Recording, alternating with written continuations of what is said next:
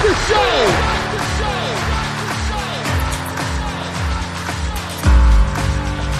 You have all made it to the dance. You have all made it. Start the show. Coming to you from the X-Axis, it's John of All Trades with your host, John X. Welcome to the John of All Trades podcast, episode 286. I'm your host, John X. Thank you for joining us. Glad to have you back once again.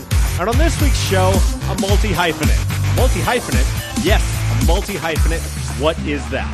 Well, I can tell you that is how Terrell Lamont describes himself. Because he is filmmaker, / cinematographer, / screenwriter, / producer, / rapper, / one of the most unbelievably relentless creative people I've ever had the pleasure of talking to. And I can tell you, this week was a pleasure. First of all, got to give a shout out to Katie Jenkins. She sent me the press release, gave me some background on Terrell, and I said, yeah, that's definitely someone I want to talk to. So Katie Jenkins from Tyler, the Creative Publicity, terrific work. Thank you for getting me in touch with Terrell. Secondly, Terrell and I feel like clicked immediately.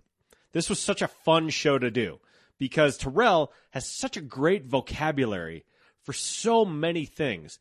We talk on this show about hip-hop and some of the stuff we both grew up loving.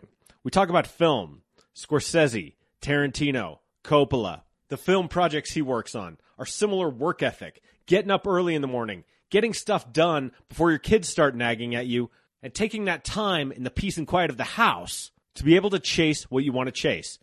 It's phenomenal. And I tell you all this because on top of that, Terrell is the recent recipient of a kidney.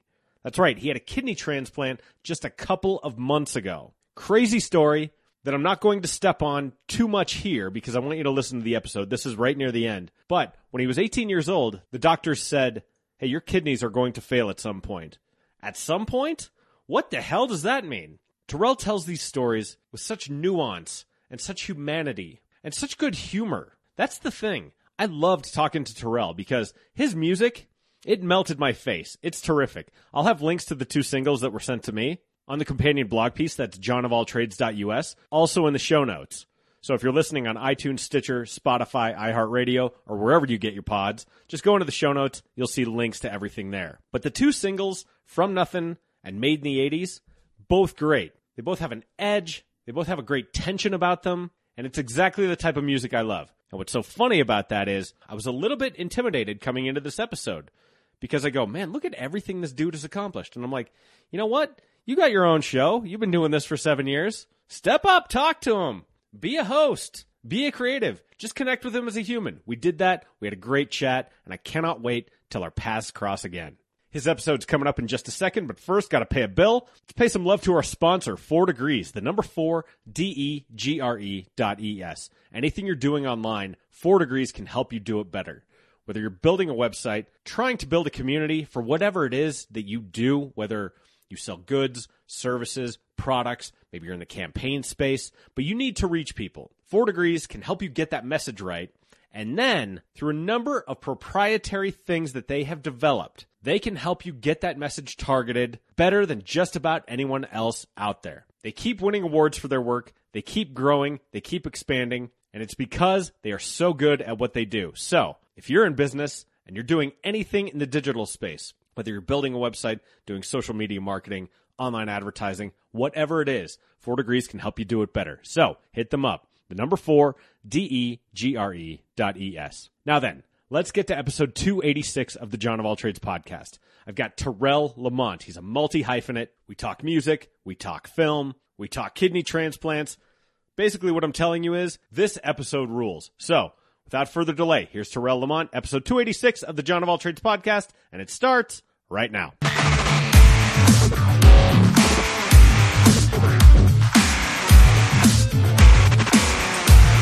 Yeah, mornings are I'm really creative. Oh, no kidding, you too. Yeah, my life is kind of hectic during the day. I got kind of a big family and a lot of responsibilities that I'm doing in the day. So the house is quiet in the morning, so I can really be alone with my thoughts.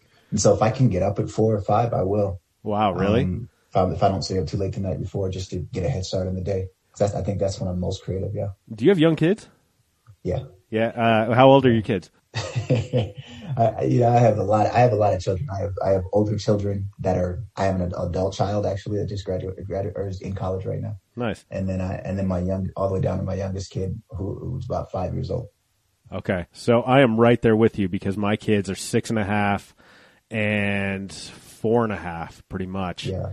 And so, yeah, man, when they get up, and my kids wake up like CEOs too. They're just like, they get dressed and they're like, hey, let's start the day. And I go, Daddy's got to wake up a little bit here.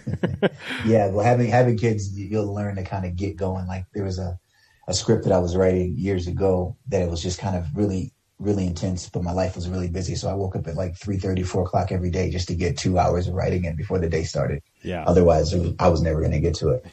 Yeah, you're gonna lose it, and I feel you on that, dude. I don't know about you, but I also treat it like I think it's either Walter Payton or Gale Sayers. You give me 18 inches of daylight, or however big that is on Zoom, I will find some time to get done what I need to get done. Are you the same way? Yeah, exactly. You have to because once the day gets going, you get pulled in 17 different directions. I have tons of responsibilities and things like that. So you got to make time for the things that are important to you. Otherwise, you'll look back and be like, where did the day go? I didn't get anything done. So I like getting up early if I can. Sometimes I stay up too late to get up early, but if I can get up early, that's the best time to be creative. I feel you on that too, because there are days where I feel like I'm busy all day, but accomplish very, very little. So yeah, I feel that too. I get really frustrated when I feel like, man, I didn't do anything today, but just run errands or just do a bunch of stuff that I didn't want to do. But if you can find even 20 minutes somewhere to just work on whatever project you're working on or whatever you really want to focus on, that's something, man. I always say slow motion is better than no motion. So you just, if you can chip away at something, that's better than not doing anything at all. 100%. My friend Alan Brooks talks about that all the time. He's like, people always say, I have this idea, and it's like, great, do it. Well, first I need to do this, or first I need to do that. And you go, nope, that's not how it works. No, it'll never get done. There's a million excuses not to do things. You got to find that one or two reasons to do it and stick to it, because you can always find reasons not to do something that you're passionate about or whatever. Well, 100%. And so this is Terrell Lamont, and you are a multi-hyphenate, which is something I'd never heard before, and something that I thought was really, really clever. Can you talk to me about what the multi-hyphenate represents? Yeah, I feel like it's hard to wrap up what I do in one word or even sometimes a phrase. I have a lot of different, I would say, talents, even though I hate using that word. There's a lot of different things that I feel like I'm drawn to. I'm what they call a highly creative, super creative person. I always want to do something in the creative realm. And so I'm a film director, but I'm also a cinematographer. I'm a screenwriter, but I'm also a songwriter. I am a music producer, but I'm also a rapper. And I also like to draw and paint and all this other stuff too.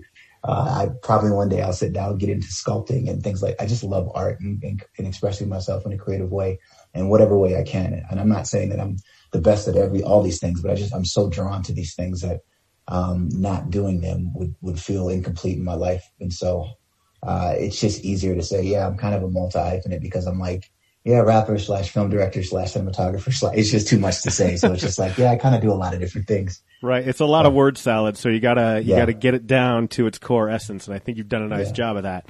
I was made aware of you because you've got a couple of new singles out.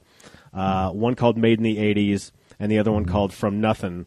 And, I gotta tell you, man, both of them melted my face because they're right in my wheelhouse. I loved them both. Absolutely, 100%. And as I was reading up on you, you kind of fell out of love with creating music for a while. And what was that about? Like, what happened that led you away, and what ultimately brought you back? Yeah, if I can go into just a little bit of my history really quick. Please, and by all means, I'd love to hear it. All right. Yeah, I grew up in music. My dad was and still is a musician. Even though I didn't grow up with my dad, I feel like I had a lot of his kind of DNA and skill set. But my dad went to the same high school as Prince. They used to skip class together and play music in the music room and things like that. I was just drawn to music at a very early age. And it was probably 1987, 88, somewhere around there. I was a little kid walking down. I was hanging out with my friends outside, just not doing anything. And I found this tape on the ground. And I said, well, what is this? I looked at it. I grabbed it, and it was LL Cool J, Bad. And I was like, I don't know what this is. I didn't know what hip hop music was. So I went home and put it in my little boombox that I had. And I said, what is this? Totally. And I was completely blown away by it. I fell in love with hip hop immediately. And immediately from there, if there was a little bit of like instrumental at the end of the song, I would try to rap. I would just, whatever 8-year-old raps about at that time, I try to do it. And then when I kind of got into junior high, I hooked up with some friends, and we kind of just started rapping and singing and dancing and doing all kinds of stuff, performing in talent shows and stuff like that. And it just grabbed me. And so as I continued in music and by the way, where was this? Like what part of the country? This is in Minneapolis, Minnesota. Okay. And so in Minneapolis at that time, I don't know about the socioeconomics of Minneapolis, but I mean, you've alluded to growing up in a rough neighborhood. Yeah. Were there kids like you, or were you kind of like far outside the norm, and were you surrounded by a bunch of white kids? No, Minneapolis is extremely diverse, and I grew up around all kinds of people. Immigrants, foreigners, black people, white people. Sure. So I actually learned how to adapt to a lot of different types of people very, very early. But a lot of we were part of the latchkey generation, if you know about that. We kind of just grew up without much supervision. What year were you born? I was born in 1980. Okay, so I was born 81. Okay, yeah. So I know it well, and my parents will bristle about that a little bit. And I wasn't like a little kid coming home, but there were times where I was like home alone. I'd be like 9 years old.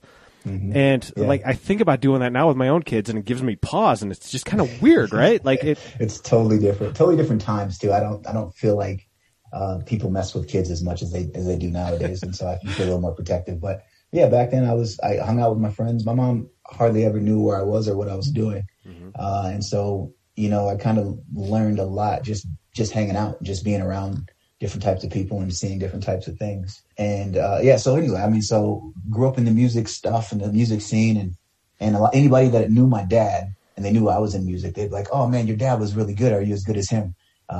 Just to give you a little background on him, he's a phenomenal like keyboard and organ player and all, like he's just phenomenal. And I was like, no, I don't, he didn't teach me anything. so anyways, as an adult, I started my own recording studio. I started mixing and mastering and making beats and rapping and doing all this stuff, performing and doing tours and things. About 2010, I started to feel kind of burnt out from it. I didn't really like where the industry was at the time, and I didn't really like where it was going. But I had like clients coming to me that I was recording, and they were like, "Hey, do you know anything about music videos? Can you shoot a music video?" And I said, "I don't know anything about it," but enough people asked me, so I was like, "Let me go take some classes, or let me learn how to use a camera or something." And then I absolutely fell in love with film. And right around the same time that I was feeling the burnout from music, I felt re-energized by the art of storytelling through cinema. And so I, slowly kind of phased music out of my life and really got into to film, where I started a film production company and was able to shoot and direct my first feature film several years back. And now I have 2 feature films under my belt. I have a television series that I'm working on and things like that. But it wasn't like the last year with COVID and everything and kind of being isolated, I kind of started getting the itch for music again. I was like, well, can't really do a whole lot in film right now, but I need to be creative. And so I kind of just started dibbling and dabbling, and then the fire started to come back a little bit. I said, I might be able to do this again. So what was it about the music scene in 2010 that was turning you off, that was pushing you away, that made you go, yeah, this ain't for me, I'm not sure? As far as in the hip hop world, I didn't necessarily like where the music was going. And then as a studio owner, I felt like musicians are flaky as hell.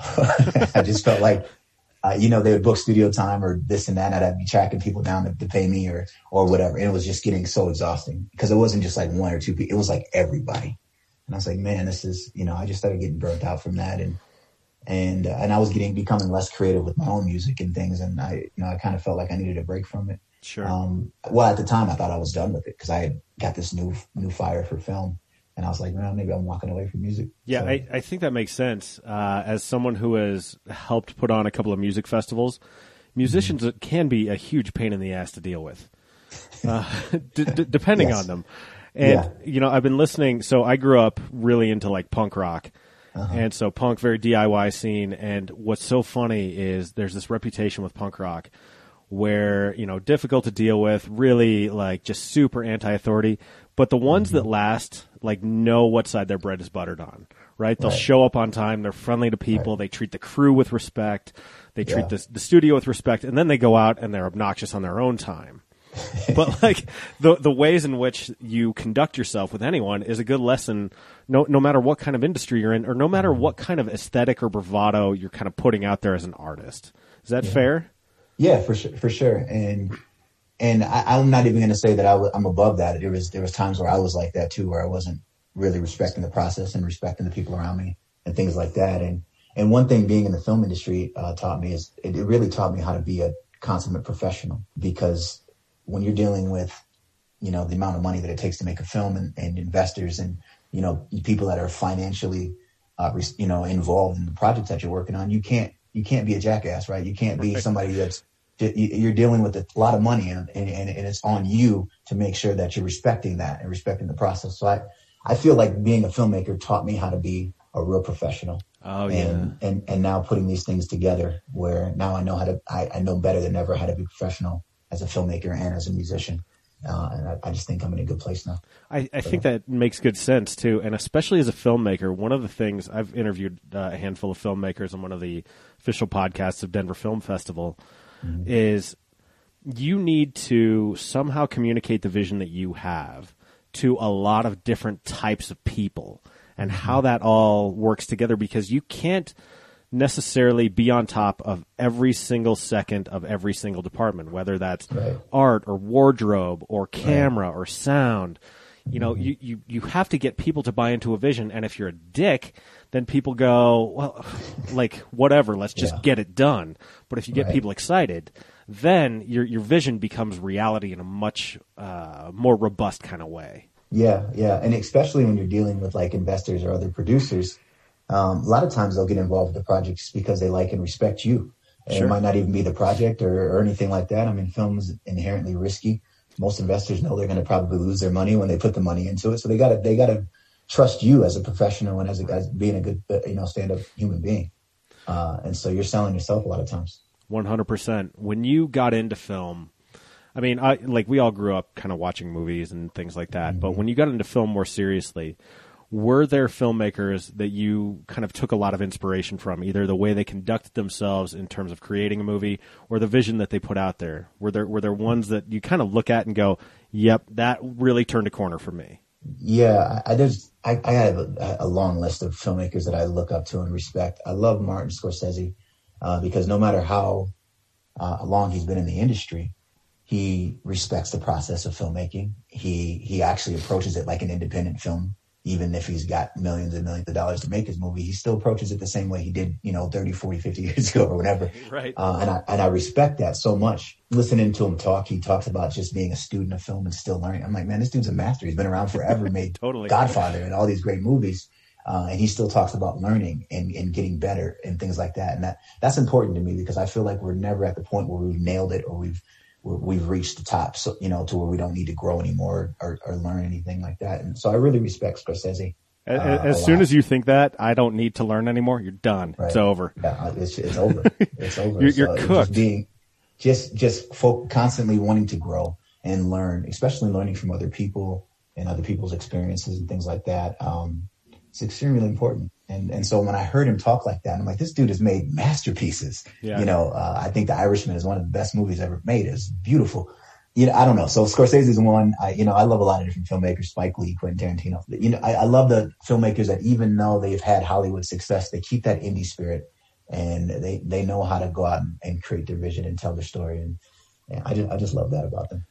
I absolutely agree with you. And I think keeping that indie spirit is absolutely essential to continuing to grow. And there's always something new to learn. Technology is advancing at a crazy rate.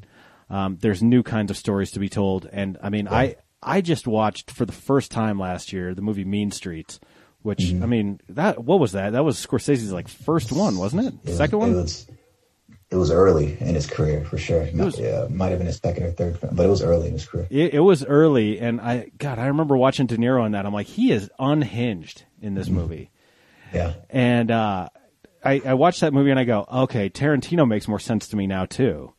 Yeah. Because I mean, I'm like a huge Tarantino super freak, and I hadn't seen Mean Streets before, but you know, you go back and you kind of study Scorsese or Sergio Leone or even John Ford, who's making, you know, these Westerns, and you're thinking to yourself, you're like, wow, like younger me wouldn't have appreciated this, but as I get older, I can learn a lot from watching this, and I enjoyed it on a different level too. Yeah. Well, I have to correct myself because I said Scorsese made Godfather. I meant Goodfellas. Right. I know Coppola made Godfather, but yeah, man, there's certain movies that I wasn't ready for at a different point in my life, and then sometimes it's like that. That's what I love about film, because it lasts forever. And so somebody picks up a film 40, 50 years later and like, this is amazing, or they might not have been ready to receive it, you know, a while ago or whatever when you were younger, or sometimes you're just not in a place to receive a film at that time. You watch it later and you're like, this is brilliant. There's films that I thought that were boring and I hated before, and I watch them now. I'm like, this is a masterpiece. Well, absolutely. So I was thinking about this the other day because I was just flipping through cable and like Coneheads was on, right? So this SNL movie that's probably made 15 years too late, like when you get right down to it. But I was watching it, and sometimes things beyond the total control or scope of the movie will happen. Mm-hmm. And as I'm listening to this weird dialogue that these Coneheads speak in, I thought the only other character I've ever heard who could deliver this dialogue convincingly is Moira Rose from Schitt's Creek.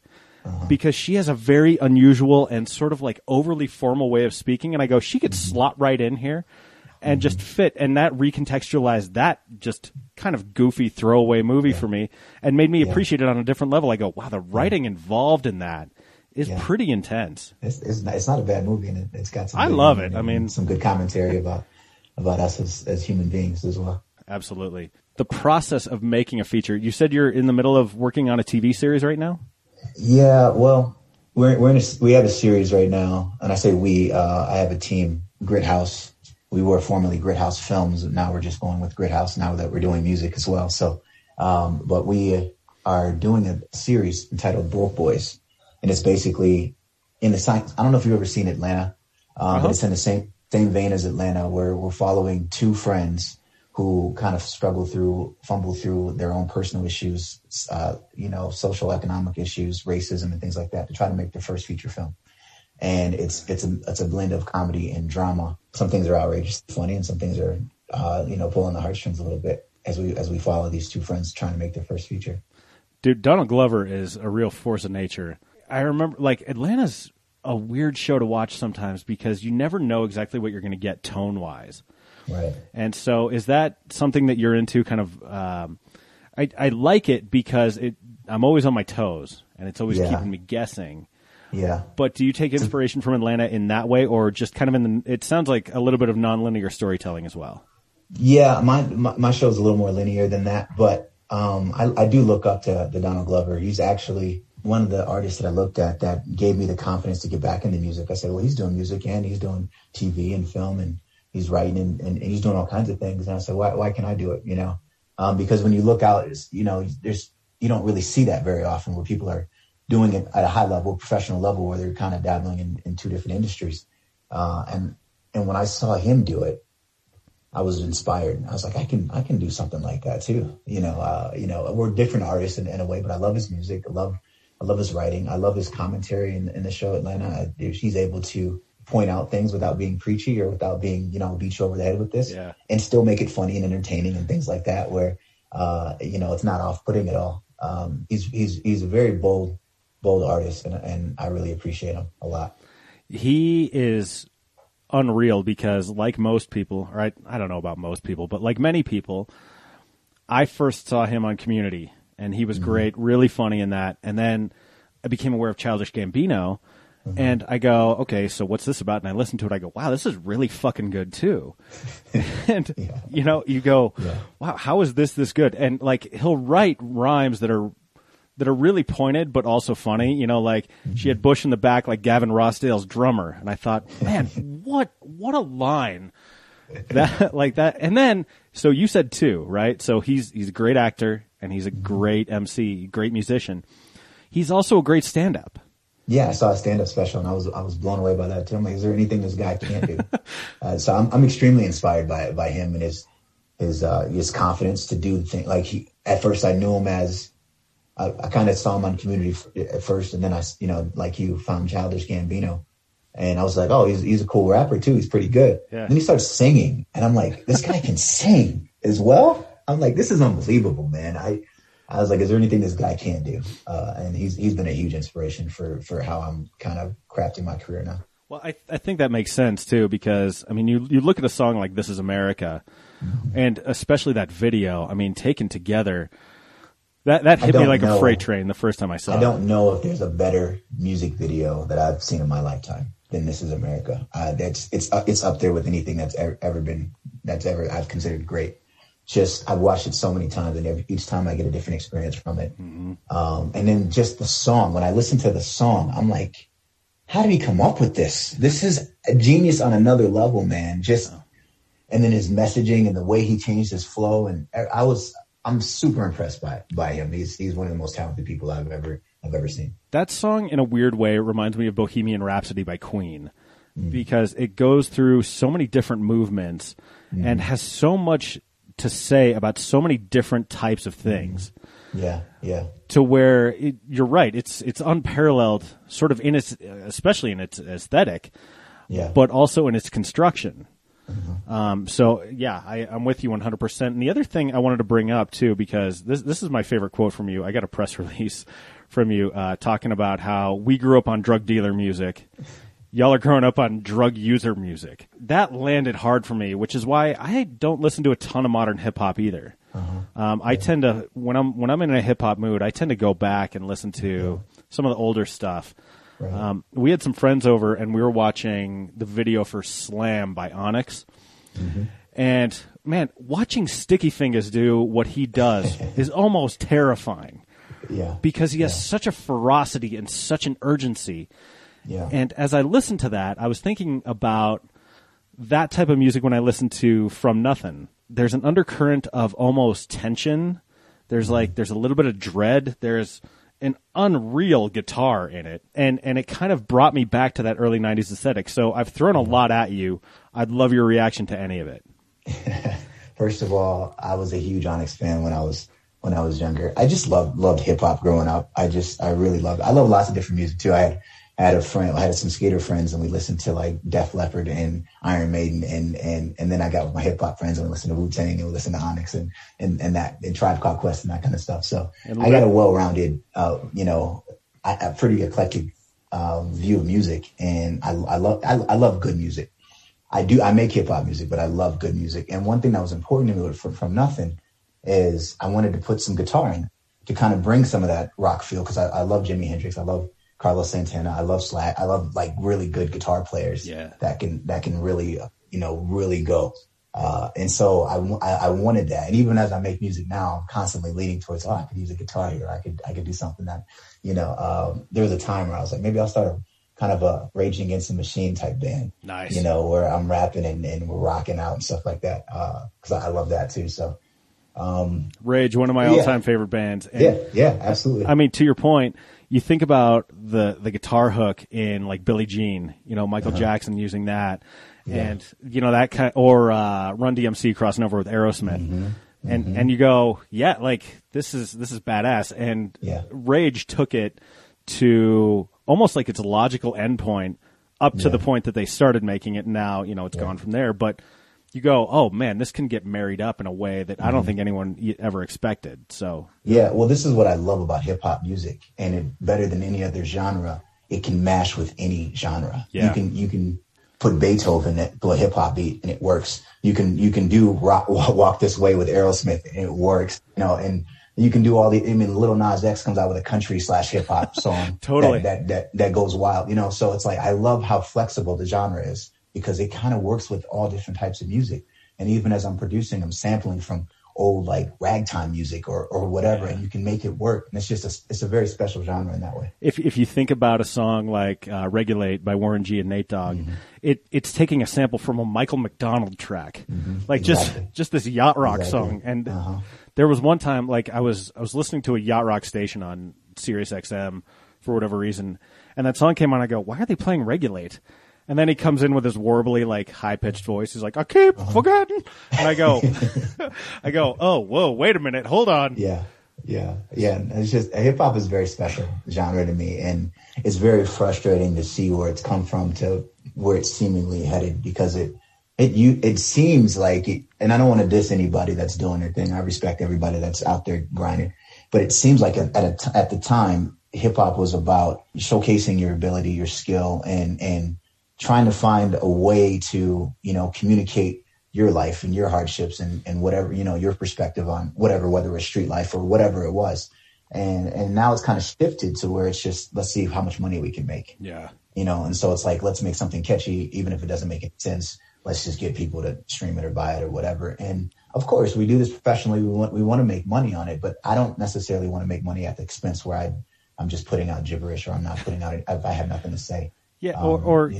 I mean, based on what you're saying, it sounds like you don't want to put out anything facile or anything like surface level or. No, sometimes I think about it like, I could make a hit song that sounds like such and such or so and so. And I keep going back to, just be you, just do your thing. And because that's one thing that I feel like no one else can do. No one else can be me. Yeah. I can copy other people and do what everybody else is doing, but no one else can be me. Yeah. And I think that's my strongest skill set, is just being authentically me. I agree with you 100%. And we've brought up Donald Glover a couple of times now and Rage Against the Machine, and your track Made in the 80s has a lot of commentary. There's references to Reagan and the war on drugs and things like that. Yeah. Do you embrace being political in your art, or is that something that you try to downplay? What's your feelings on your role in providing political commentary? Yeah, I think I'm just an observer. Not just an observer, but a lot of times I'm observing. Made in the 80s was, as a kid, I didn't know what this stuff meant. I didn't know what Reagan economics meant in the war on drugs. I didn't understand that as a kid, but I was affected by it. You know what I mean? And you see people on the streets. I grew up around drug culture a lot of selling and using and stuff like that. And you see it, and you don't know how to process it as an 8-year-old. You don't know what it is. It's just there. And experiencing racism and things like that at a very young age. And so sometimes it's just about sharing my experience and what I've seen and how it shaped me. And that's a big part of the 80s, how it shaped me as a kid, and just watching this crazy world around me, because we're coming out of the 70s, which was influenced by the 60s. And so we're in a new era, and it's a weird era. Music is changing. It's becoming electronic and weird, and culture is changing, art, fashion, everything. And it kind of just it influenced me a lot in who I am and how I see the world today. And so that's kind of what I was trying to do with Made in the 80s. It's a big part of my life. I think one of the fallacies that some people will be guilty of is they'll say, I'm not a political person. And you go, and what you're saying is you can't not be a political person if you exist in America. Right. You're always affected by politics. Right. Whether you want to talk about it or not, you're affected by it. Sure. And if you say, I don't really engage with politics, usually that's coming from a position of privilege too. Yeah. Like, usually I hear sort of older folks say that, I don't really like getting involved in politics. It's like, well, it's because you don't have to. Yeah. Right. Yeah, that's true. Whereas your experience, the policies of the Reagan administration that filtered down through the cities and towns all throughout America, they're going to affect you whether you want to or not. Now, if you're kind of a rich Caucasian person, then maybe they don't, and you get to live your existence without having to think about this ever. Yeah. But in your case, what you're expressing to me is it's going to affect you whether you want to or not. Yeah. As a kid, I didn't know it was affecting me, but right, I saw this stuff. I lived in some rough neighborhoods where I see the police come in and they're dragging people that I know out and handcuffing them, and I don't know what's going on. And then I'm seeing, drug deals happen right in front of me. And I'm seeing all this stuff, and it shaped me. It really affected me and influenced me. But it kind of gave me and I even kind of allude to this in the song, where it made me want to do better. It made me more ambitious. It just gave me a thick skin, a toughness that I think some people in the younger generation, they might not have experienced or might not have, because I've seen just a lot of stuff and been through a lot of stuff. And you got to have thick skin if you're going to pursue anything that's worth pursuing. It's tough. It's a tough industry out there. Whatever industry you're in, it's easy to go out and sit at a desk and do a job. But if you're trying to make something of yourself and do something different, it's tough. and you got to be tough. You got to be tough as nails to do it. And I feel like the 80s was part of that, making me tough. I agree with you. And going back to the drug user versus drug dealer music, right. If you think about the guys who are dealing drugs, you know, like I would imagine anyone listening to this show has heard Biggie's story any number of times. Yeah. And, you know, you're going out and doing what you have to do to survive, and that is a method of survival. Right. Is the commentary on drug dealer music versus drug user music, is that a commentary on being almost too comfortable with where we are? Or, you know what, I'm putting words in your mouth. I'll let you explain it.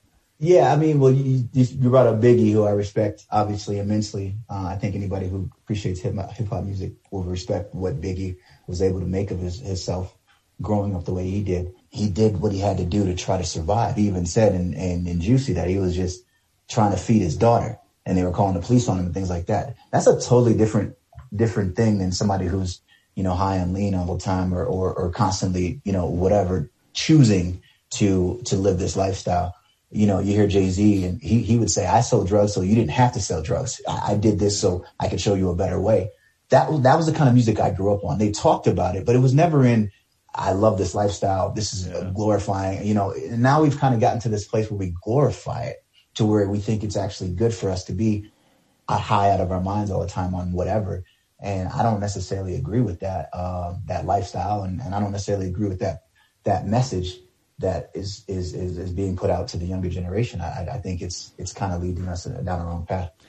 You know, in a lot of ways, and I'm not, you know, I don't think either of us is interested in turning this into a culture war against, you know, younger generations or whatever. Right. But right. what I will say is I've built my business on what I call ditch digging, like doing the things that no one else wants to do. Right. And so, like, if you're willing to put in the work, good things will usually follow. Granted, there are opportunities and there, you know, you make connections and things like that, and you have to recognize opportunity. But if you're willing to do what other people won't, I mean, you talking about earlier in this interview, just waking up at 3 and 4 in the morning so that you can write, so you can make this happen. Because you know what? You got obligations throughout the day. Yeah. And, you know, to your point, I don't know that there's enough of that type of message or imagery out there. And it feels like we could use a little more. Yeah, well, I mean, at least for me, growing up in the 80s and the 90s or whatever, you don't have this. I didn't, at least, and maybe some people did. I didn't have this sense of entitlement. Right. I never felt like anything was owed to me or I deserved anything. I always felt like you had to work for whatever you were going to go after, and you had to work hard for it. And that was just something that was, I don't know if it was instilled in me by somebody or something I just kind of figured out on my own. But once again, I'm not trying to diss the younger generation or anything like that, but there is a lot of sense of entitlement. You know, I put out a song, so people should listen to it, or I did this or that, I should have this many followers or this many. It's just like, this is a grind, man. Everything is a grind. I teach that to my kids. You know, I have a son who wants to play ball in the NBA. And I said, okay, then you got to bust your ass. Yeah. You got to bust your ass harder than anybody else because it's not easy, but I'm not going to tell him you can't do it. I said, you can do it if you're willing to put in the work. But I feel like there's a sense of entitlement from some people, like, oh, I did something, so now everybody should love what I did. And it's just like, well, that's not how it works. Right. It's like Mona Lisa Saperstein from Parks and Rec, like, money, please. Yeah, exactly. But but the internet has kind of made us think that that's reality too. Right. Get rich quick. You know, all the different things that people try to do to get rich quick and things like that. And just, I don't know. I'm a hard worker. I put my head down and just go to work. Well, and I think you'd have to be, because one thing we have not touched on that plays heavily in your origin story is talking about your kidneys. Yeah. Because, and I'm curious how much of that influenced your thinking, and at what point did it? At the age of 18, I found out that my kidneys were going to fail. Yeah. I was actually going to go to the military. And wait, why were they failing? Like, what did you have? Like, what was it? It's genetic. Okay. From what I understand, my grandmother actually died fairly young from kidney disease, and my uncle as well. And so when I was 18, I was going to the military, and as I was doing all the testing and things like that, one of the doctors came up to me and said, "Hey, there's some protein in your urine. You need to get this checked out until we figure this out. We can't accept you." So I went to the doctor and I said, "Sure enough, you're 18. Your kidneys are going to fail at some point, but there's really nothing we can do about it." What? And I had no symptoms of anything, nothing. They said, "It's going to be a while. try to watch your diet and your salt intake, and kind of set me on my way. Like that had to be unsatisfying at best, because like all of a sudden they've just put this sort of Damocles over you that you have no idea when it's going to fall. Yeah, and I didn't really understand it. And hindsight, I wish I would have done some different things and took care of myself a little better in my younger years. But I didn't understand it. And the way the kidney disease works is you have no symptoms until you do. And once you do, you're crashing, and you're crashing hard. So when you have no symptoms as a young person, you think, I'm living life normally or whatever. I can eat fast food. I can do all this stuff that you're really kind of not really supposed to do. So about 5-6 years ago, I got the news that my kidneys had declined significantly, and still didn't feel many symptoms. I didn't feel many things. But then shortly after that, I started feeling, all the urea, whatever they call it, kidney failure symptoms. Yeah. And I went from 50% kidney function to 20% to 15% to 9% within a few years. And, being sick all the time and low energy and all these different things, trying to overcome that and still have still making films and trying to have this creative career. Yeah. It's been tough. I can only imagine. And I had, in one of my very early episodes on this show, I talked to a registered dietitian, and she worked with dialysis patients quite a bit. And what I know of dialysis, which you did, how long did you do dialysis for? I did dialysis for a few years. Okay, for a few years? Yeah. What I know about dialysis is it's time-consuming, it's a grind, and it's exhausting. Is that all fair? Yeah. Yes, and it's very depressing. So I did my dialysis at home, and it got to the point where I had to be hooked up to a machine 11 hours a day. Oh, God. 11 hours a day, like just to live, right? Yeah, just to stay alive.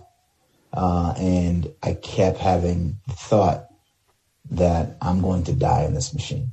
I'm going to die in this, because that's all that goes through your head is I'm hooking up to this machine and it's keeping me alive. But, I've known people that have died on dialysis, and I kept thinking my life's going to get cut short here. And it was very tough to still pursue the things I was pursuing and raising kids and things like that. And I kind of, a lot of people didn't know how sick I really was. There was a time where I was throwing up 3 to 5 times a day, couldn't sleep. And there's just so many different things that I was going through, but I was trying to kind of suppress that and keep that hidden from most people, because it wasn't a pretty sight. It was very, very ugly. Well, I mean, and you had to be a skeleton at that point. Well, I'm still trying to recover from that. I lost like 40 pounds almost in a month. 40 pounds in a month. in like a month and a half, probably. Yeah, I lost a lot of weight but recently, a couple months ago, I got a kidney transplant, and that was something that I didn't think was going to happen anytime soon. As I continued to feel myself decline, I felt like an old man. I'm 40 now. I felt 70. I didn't feel strong. I didn't feel like I could do much. Here I am trying to be this indie filmmaker and all these different things. And I just felt miserable. And now I feel young. I feel energetic. I feel like I'm getting strong. I'm still kind of recovering, but I'm getting stronger. And I have a lot more hope than I did even 6 months ago. Well, and now you've got more hours in the day too, because if you're hooked up to dialysis 11 hours a day, I mean, that doesn't leave a lot of room to do much, just from a pure hours in the day kind of perspective. Yeah. Luckily, I was able to do most of that while I was sleeping, but I've never been a person to sleep 8, 9, 10 hours a day. Yeah. So I sleep about 5 to 6 hours a day. So most of that time I'm awake while I'm hooked up to this machine. And so, there were some dark times. I think last summer when we were quarantined and I was on dialysis, it got pretty dark for me. I really went to a not so good place mentally and emotionally. I was really struggling because I just felt like my life was over. I feel like this is what it's going to be. And so you said a couple of months ago you've gotten a kidney transplant. How's your body responding? It's good. The recovery process, I'm still in, a bit of pain or whatever, but I'm getting stronger every day, and I'm still able. I have a recording set up in my bedroom, and I'm still able to do some things, and I meet with my business partners once, twice a week, and doing what I can from home. When you have a kidney transplant, your whole immune system is suppressed. So if I got COVID or something like that, I'm guaranteed to pretty much die, or at best lose the new kidney that I got. So I've been isolated for a few months, and doing a lot of Zoom meetings and things like that. That's got to be tough. I know for myself, I'm more introverted than extroverted. How do you classify yourself? I'm an introvert for sure. Yeah. Does that ever surprise people when you tell them that? Sometimes, I can get up to be social. I can get up to interact with folks, but typically after I've had some time interacting with people, I'm exhausted. I need time by myself, and I just need to I need a little bit of time to recharge. Well, what's so funny is like, where do people take energy from, right? Do they feel energized after being with people, or is that draining? That's draining for me. Me too. Or during quarantine, this was the first time I actually felt bad for extroverts, because all of a sudden they have to spend all this time alone, and they can't recharge themselves by being around people and taking that. And I thought, wow, okay, what an interesting way the shoe is on the other foot. So yeah, I think I took quarantine fairly well. But there was a time where I was like, okay, this is enough is enough. At first I was like, it's fine. I can do this. But after a while, I still do enjoy, having close relationships and things like that. Of course. I just don't necessarily love being in big groups. Yeah, absolutely. Like, I'm not a big partier and things like that. I don't really get into that. As someone who has done public relations professionally for the last 15 years, people are always surprised when I say I'm an introvert.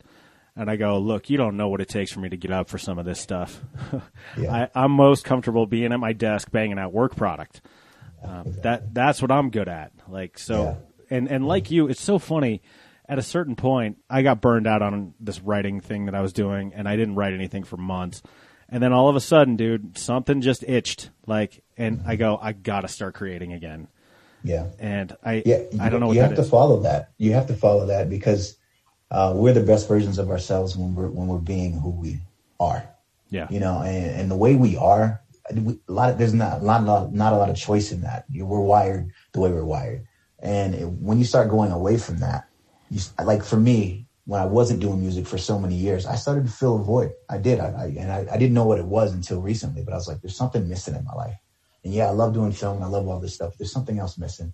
Yeah. And it wasn't until, and over the last, I just got back into music probably within the last 6 to 9 months. And now I feel like, man, I got both the best of both worlds where I can do music, I can make film, and I feel like a superhuman right now where I can just do whatever I want. I love that. That's awesome. Have you gotten a vaccine yet? Not yet. Not yet. The doctor says that there's a certain level of my white blood cells or whatever I have to get to before I can get the vaccine, but we're looking at probably next month. Well, once you get that, then you'll be a superhuman. Well, I hope so. Right now, I feel like a caged lion because I just want to go out and do so many different things. I want to experience life. I feel like I got a second chance at life, and I don't want to waste it, Yeah, absolutely. Well, I'll tell you what, both tracks that I've heard so far slap, and I cannot wait to hear what you come up with next. So this is the part on the show where we do plugs. Tell us what you got in the hopper, and then where can people find you?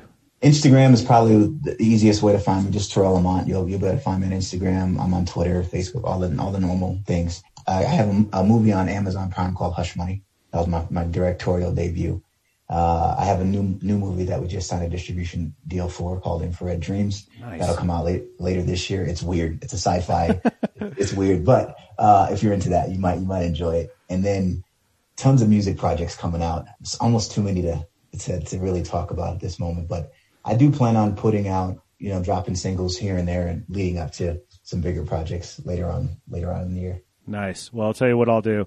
I will put that in the show notes, also in the companion blog piece on johnofalltrades.us. So if you're listening to us on iTunes, Stitcher, iHeartRadio, Spotify, or wherever you get your pods, you can keep up with all of your work there. And while you're there, give us a rating, give us a review, hit that subscribe button, and you stay up with all of my episodes. So, Terrell, this was an enormous pleasure. You are a powerhouse artist, and I wish you continued success and good health going forward. So thanks for taking the time. No, I appreciate it. Thank you for letting me be on the show. And that'll do it for episode 286 of the John of All Trades podcast with Terrell Lamont. Thanks for taking the time with me. Cannot wait to experience more of your work. Love what I've heard so far, and I wish you good luck, good health, good fortune going forward. Can't wait till we cross paths in the real world. The John of All Trades podcast is a production of Deft Communications. Check out Deft on the web, DEFTCOM.us. You heard me allude to digging the ditch in this week's episode. That's what I do.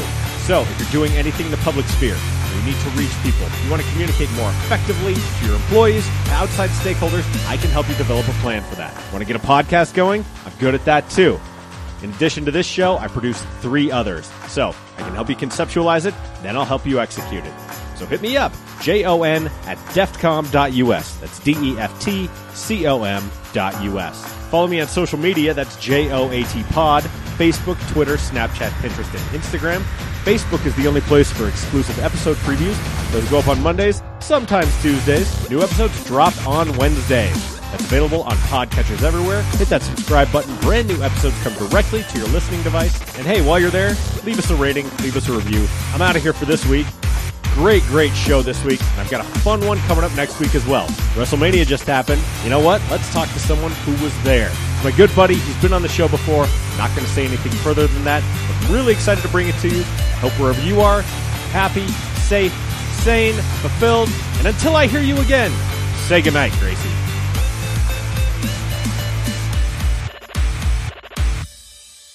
That's good, Johnny.